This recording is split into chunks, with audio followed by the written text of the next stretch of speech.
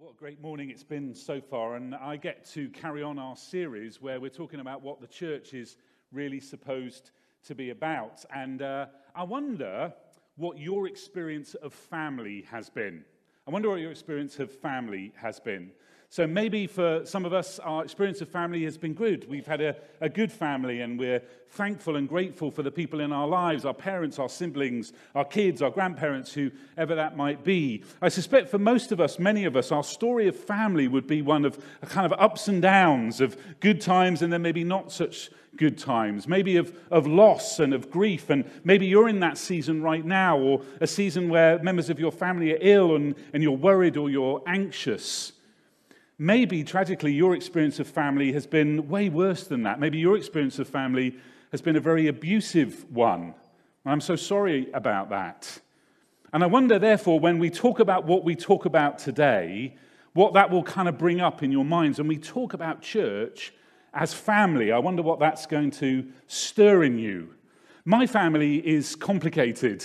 My mum died when I was 21 years of age, so we've experienced that whole kind of loss after a long illness, the tragedy of all of that. But then, wonderfully and brilliantly, my dad married again to a lovely lady called Maureen, who's my stepmum. And I have a sister, and then I have a stepbrother and a stepsister as well. And they've all got partners, or they're all married, and they've got kids too. So when we all get together, which we don't do very often, but when we all get together, it's like this massive kind of thing. And recently, back in December, my dad was 80.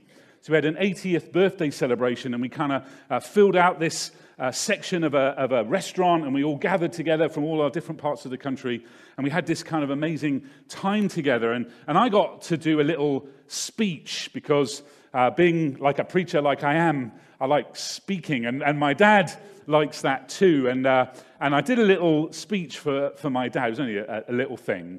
But it was quite emotional, really, because my dad is my hero. I've been really blessed with an amazing dad, and he is my hero. And he's a model of sacrificial service. He's a model of perseverance in the face of real difficulty and struggle, as he cared for my mum and dealt with the grief and the loss of all of that. He's a model of provision, providing for his family. And he's a man of faith, too, and he's a model of faith. So it was quite an emotional experience to just kind of try and honor him in some way, shape, or form on his 80th birthday. And I recognize, and I don't take for granted, how amazing that blessing was to have a dad like that. So I don't know what your experience of family has been like, but I wonder, when we talk today about this image or metaphor of church as being like a family, what that will stir in you. You know, in this series, we've been encouraging one another to stop just coming to church and to start being the church. And by the way, this sign behind me has caused quite a stir, particularly from people who come in and use our building during the week, where we don't explain to them what's going on. They think it's a little bit weird. But we wanted it to stir in us something that actually encourages us to not just go to church, because that was never the plan, never God's intention, but to actually be the church. And so through this series, we've been looking at these images or metaphors that God has, that God gives us to help us understand what the church is supposed to be like, because it's kind of complicated. And I think this is one of the great things that God does. God says, look, this whole thing is kind of complicated, so let me give you some images or some metaphors so you can grasp what I'm trying to talk about here.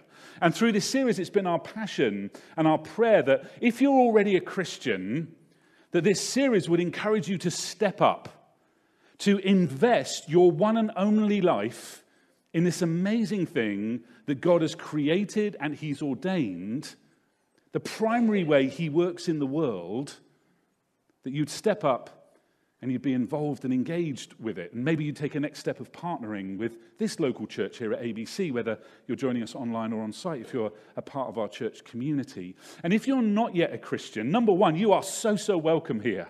We love it that we have people who are exploring faith, there's something about this community of people here that kind of draws people in, even though they're not quite sure what they believe yet. Well, that's fine.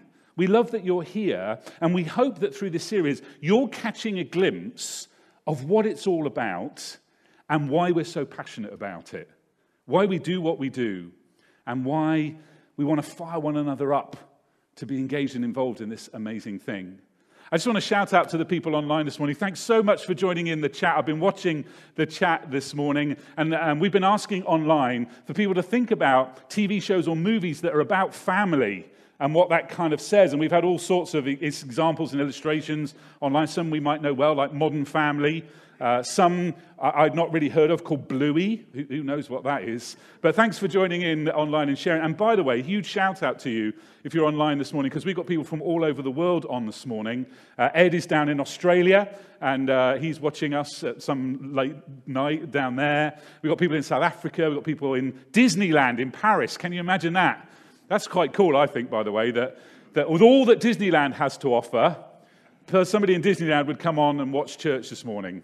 I think that's great. So big shout out to you from wherever you're watching today. It's great to have you with us. So we've talked so far in this series about the church being a body with different parts, each fulfilling their role. We talked last week about how the church is the bride of Jesus, and today we talk about family. And again, I wonder just what that stirs in you, and I suspect that depends quite a lot on your experience of family. But we're going to dig around in that, and we're going to talk about what God thinks about when he thinks about the church as family, how we can be, as the church, a great family, not a dysfunctional one. And we're going to dig around a little bit today in a letter that a guy called Paul wrote. So Paul, 2,000 years ago, was one of the first followers of Jesus. He started church. He had a radical encounter with Jesus. He started churches, and he started one in a place called Thessalonica with a friend of his called Silas. And when they went there was nobody who knew about Jesus. There was nobody who was a Christian or a follower of Jesus. They weren't even called Christians then, a Jesus follower then. And he started this little group of people meeting together, and then he was with them for a while, and then he left them, and then he writes them this letter. But they're doing really well. Often, when Paul wrote his letters to churches that we have in the New Testament part of the Bible, he was writing to kind of pull them up on something, or say, actually, you need to do a little bit better at this. But that's not true of the Thessalonians in Thessalonica. They're doing well, and Paul praises them at the start of his letter about how well they're doing. And then when he gets to chapter 2 of his first letter to them, he writes 2 letters to them, he uses metaphor after metaphor after metaphor about family.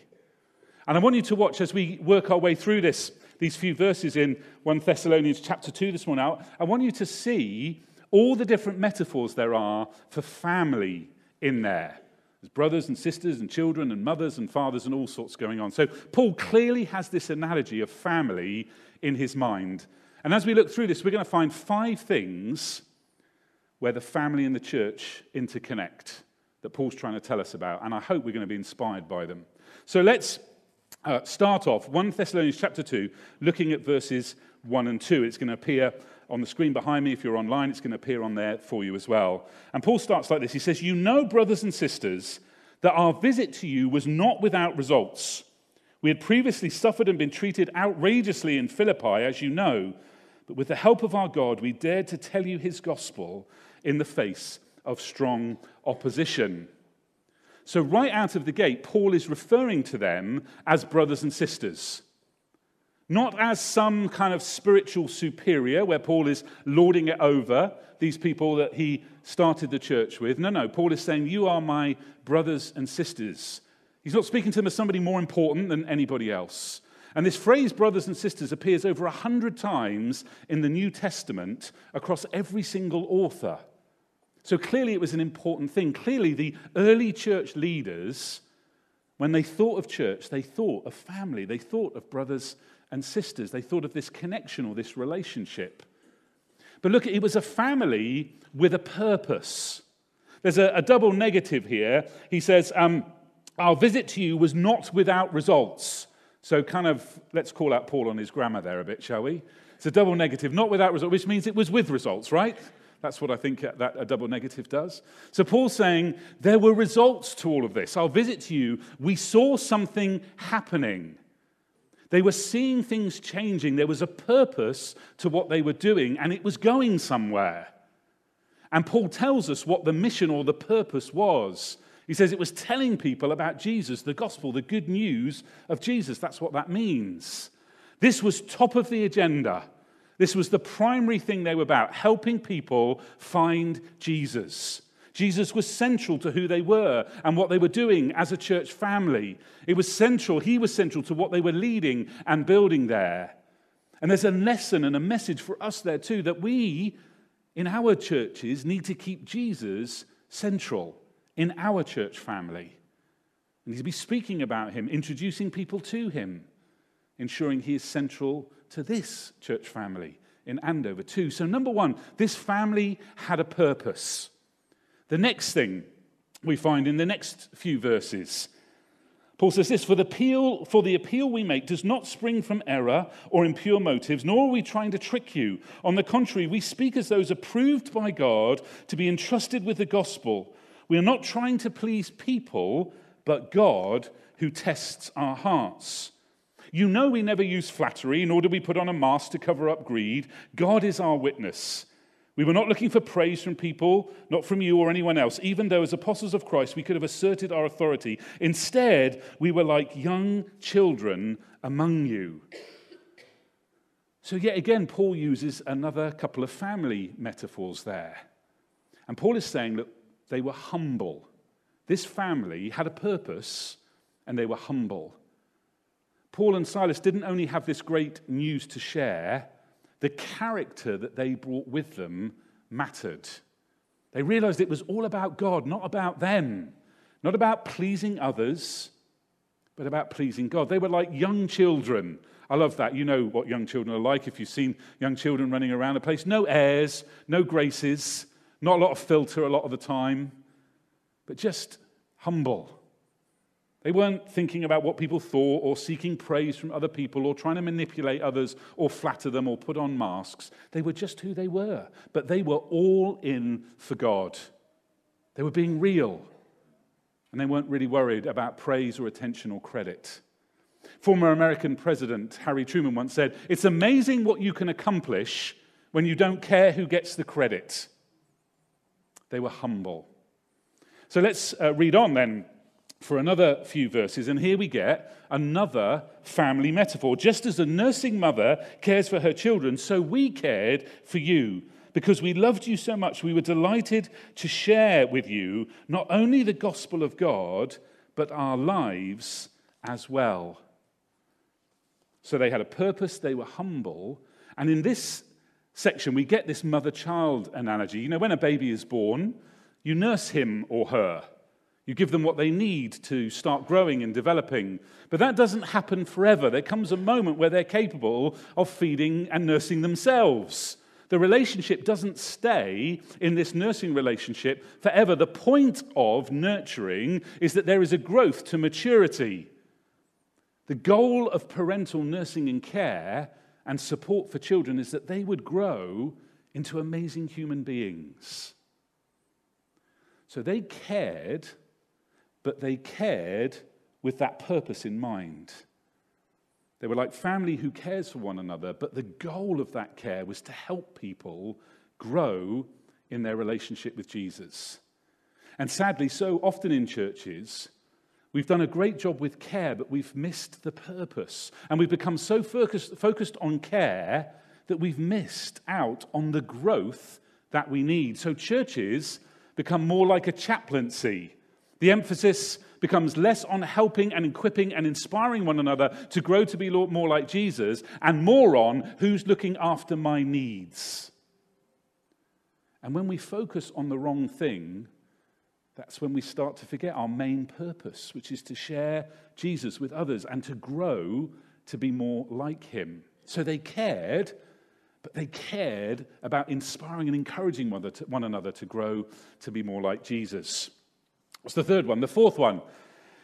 Verse 9, surely you remember, brothers and sisters, our toils and hardship, and we work night and day in order not to be a burden to anyone while we preach the gospel of God to you. You are witnesses, and so is God, of how holy, righteous, and blameless we were among you who believed. This family were committed. This was hard work. When Paul and Silas committed themselves to the Thessalonians, they didn't know what the outcome was going to be. They didn't know what would happen or what would become of this fledgling group that wasn't even really a church to begin with. They didn't know what it was going to be or what it was going to become. They weren't just joining the trendiest church in town with the best coffee or the best band or the most impressive Instagram account or the most attractive worship leaders. Like we have attractive worship leaders, don't we, here, apparently? They weren't just joining because of all those things. It wasn't really even a church when they started. It was just a few people who had found something life-changing and life-altering in Jesus that they wanted to share with others. And they worked hard. They probably had other jobs which enabled them to live, and then they spent their time investing in the church beyond those jobs, just like many of you do who are part of our church community at ABC. The amazing volunteers who make so much of what happens around here happen, who make this family by all that they're doing and contributing. See, Paul and Silas were committed beyond their convenience. You know, I love our church. I think it's amazing.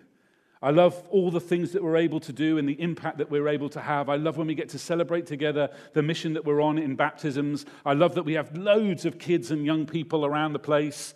I love that that's not just happening on Sundays. I love that we have a Songs of Praise service once a month. I love that we gather together on Zoom to pray together and that we have loads of people joining us to pray online. I love that we're involved in our local community and blessing it. I love that we're helping people all around the world in places like Poland and Peru and India and Africa. But we are not perfect, not by a long stretch. And because we are imperfect people, sometimes we may leave you feeling let down. Or because we're imperfect people, that may happen in the future that we feel let down by our expression of local church. But the church shouldn't be a place that you commit to as long as it's easy and you like everyone and you like everything that's happening. That's not family. How many of you, when we talked about family earlier on, are you thinking, you know, there have been some times in my life where I haven't really even liked my family, or certainly some members of them? Or how many times have you kind of thought, oh, they're just driving me up the wall, or I wish they wouldn't do things that way, I wouldn't do things that way. And you don't leave your family at that point. See, if you do that with church, if you get to those points where maybe the church feels like it's kind of let you down, or it's not quite what you hoped it would be, or it's not doing things the way you would do them, if you leave a church at that point, you're not actually committing to a church beyond anything other than your own preferences. We live in a time where people are desperate for meaningful relationships and community, which is great. But to build those, you have to commit beyond how you feel sometimes. When we prioritize our preferences or our feelings above a sense of purpose or mission, then when something happens that doesn't fit with our preferences, or the people are a bit irritating to us, then those are easily left behind and we can walk away. Or when things get difficult or mistakes are made or things happen that we don't like or we don't agree with, it can be really easy to jack it all in when it's just been all about our preferences. I promise you this, if the only reason you're a part of a church like Andover Baptist Church is because you like the music or the kids' work or maybe even the preaching at a push, or you like the tech and the lights and all that kind of stuff, I promise you we will let you down one day. One day the music will change in style, or I'll do a talk that you disagree with, or your kids will be grown up. And if all you've done is base your participation at ABC on your preferences, you'll think it's okay to send me an email that's usually about 2 sentences long and tell me that you're leaving. And it'll all be over. If the only reason people connect as family is because it suits them or it's convenient or they can get something out of it, then that family isn't going to last very long. If the reason you're connecting as a family goes deeper than that, then that builds something way, way more important. If the reason you're connecting and we're connecting as family, then it goes deeper than our preferences, then we can survive the inevitable ups and downs of doing life together. If the reason you're in a church community like this at ABC it goes deep and it's about mission and purpose and love for one another, then we are bound together. If the reason you're part of ABC is because God is calling you to join in with the mission to equip people, no matter where they are on their spiritual journey, no matter where they're starting from, to find and follow Jesus, then we are connected way beyond our preferences. If the reason you're part of ABC is because you want to help people who don't know just how amazing God is and how utterly mind-blowing it is that there's a God who loves them and sent his Son to show that love beyond any reasonable doubt, then you might leave one day because you might have to move away or go somewhere else or whatever, but I promise you, you'll never send me a 2-sentence email. to tell me you're off, because it will be way more important to you than that. And we'll have some conversations and we'll pray together and we'll bless one another, and that's how it'll happen. You know, if those are the reasons we're here, because there's a purpose and a mission and a love for one another that goes way beyond our preferences, then we are bound together even when things aren't perfect, and even if we make mistakes or do things that don't always leave us feeling comfortable. If the reason you're in a church like ABC is because you love people, and you want to get to start to know people, maybe, because you're new, or you want to build relationships with people, you want to be there for one another, you want to have that kind of family vibe and strong ties of love, well, that's going to last, and that is family. And it came for the Thessalonians because they were committed to one another, and Paul and Silas were committed. That's what happens when we commit to one another beyond our preferences. Last one. Verse 11, for you know that we dealt with each of you as a father deals with his own children, encouraging, comforting, and urging you to live lives worthy of God, who calls you into his kingdom and his glory. I love this. You've got another family analogy straight away. This time it's of a father parenting his children. And the bit that I love is that encouraging, comforting, and urging. There's kind of an intensity to that, an urgency about that, to do what? To live lives worthy of God. Not to be more religious or more moralistic, but more worthy of God. More loving, more kind, more committed, more sacrificial, becoming more like Jesus in character. I really long for our church to be a place of encouragement, comfort, and urging to be more like Jesus. Let's encourage and urge one another to be more like him.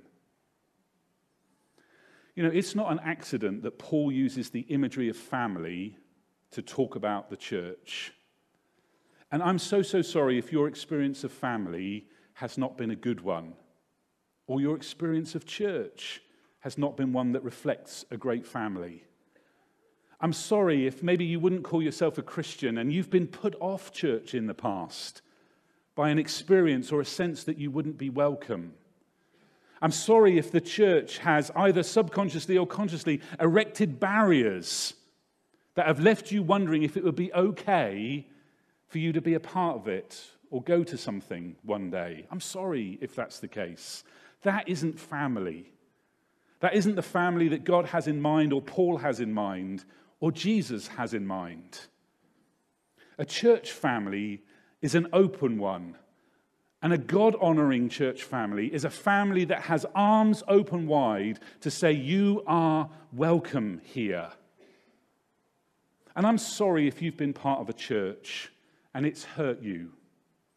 And I'm sorry if we've hurt you. Like any family, we're complicated. We make mistakes, we mess up sometimes. And sometimes, like a family, we don't all agree on what we should be doing. Think about this. Think of a family at Christmas time. Some of us want to play board games. Other of us want to be playing on our PlayStations. Other of us, honestly, would just quite like to be snoozing quietly in the corner. And that's true. That's the same with church. But like a great family, we should try to remember that our preferences are not the reason we're together. We have a purpose that goes way beyond our preferences. We should have a humility about us that comes from remembering how awesome God is and how amazing it is that he would love us and want us to be a part of his church family. We should be trying to build a depth of relationship and care that goes beyond whether we agree all the time or not. We should be committed to this thing called the church that was so important to Jesus that he gave his life for her. And when we're truly trying to be God-centered, well, then we are truly at our best. I want to follow Paul's example and to encourage and urge you to be a part of a church family. Maybe here at Andover Baptist Church, maybe that you're a bit further away or further afield. But I want to encourage and urge you to be part of a church family. You know, following Jesus is the best thing you and I can do with our lives. And partnering with the body and the bride of Jesus in a family like a local church is truly the most extraordinary thing that we can give ourselves to. And I want to encourage and urge each and every one of us to do just that. Let's pray together. Heavenly Father, we thank you for this incredible and amazing thing called the church. We know sometimes we mess up, or like any great family, we have our ups and downs. But Lord God, just encourage us to see beyond our preferences and beyond those things that sometimes irritate us to the purpose and the meaning behind it all, the mission that you gave. And Lord God, I pray it would be true of ABC, just like it was true for Paul and Silas in Thessalonica, that they could say, our mission has not been without results. We've seen things happening. We've seen God at work. Lord God, challenge and inspire us to step up, to be committed like Paul and Silas to our local church family. And Lord, we give the results of that into your hands, but we know in your hands they'll be amazing. Amen.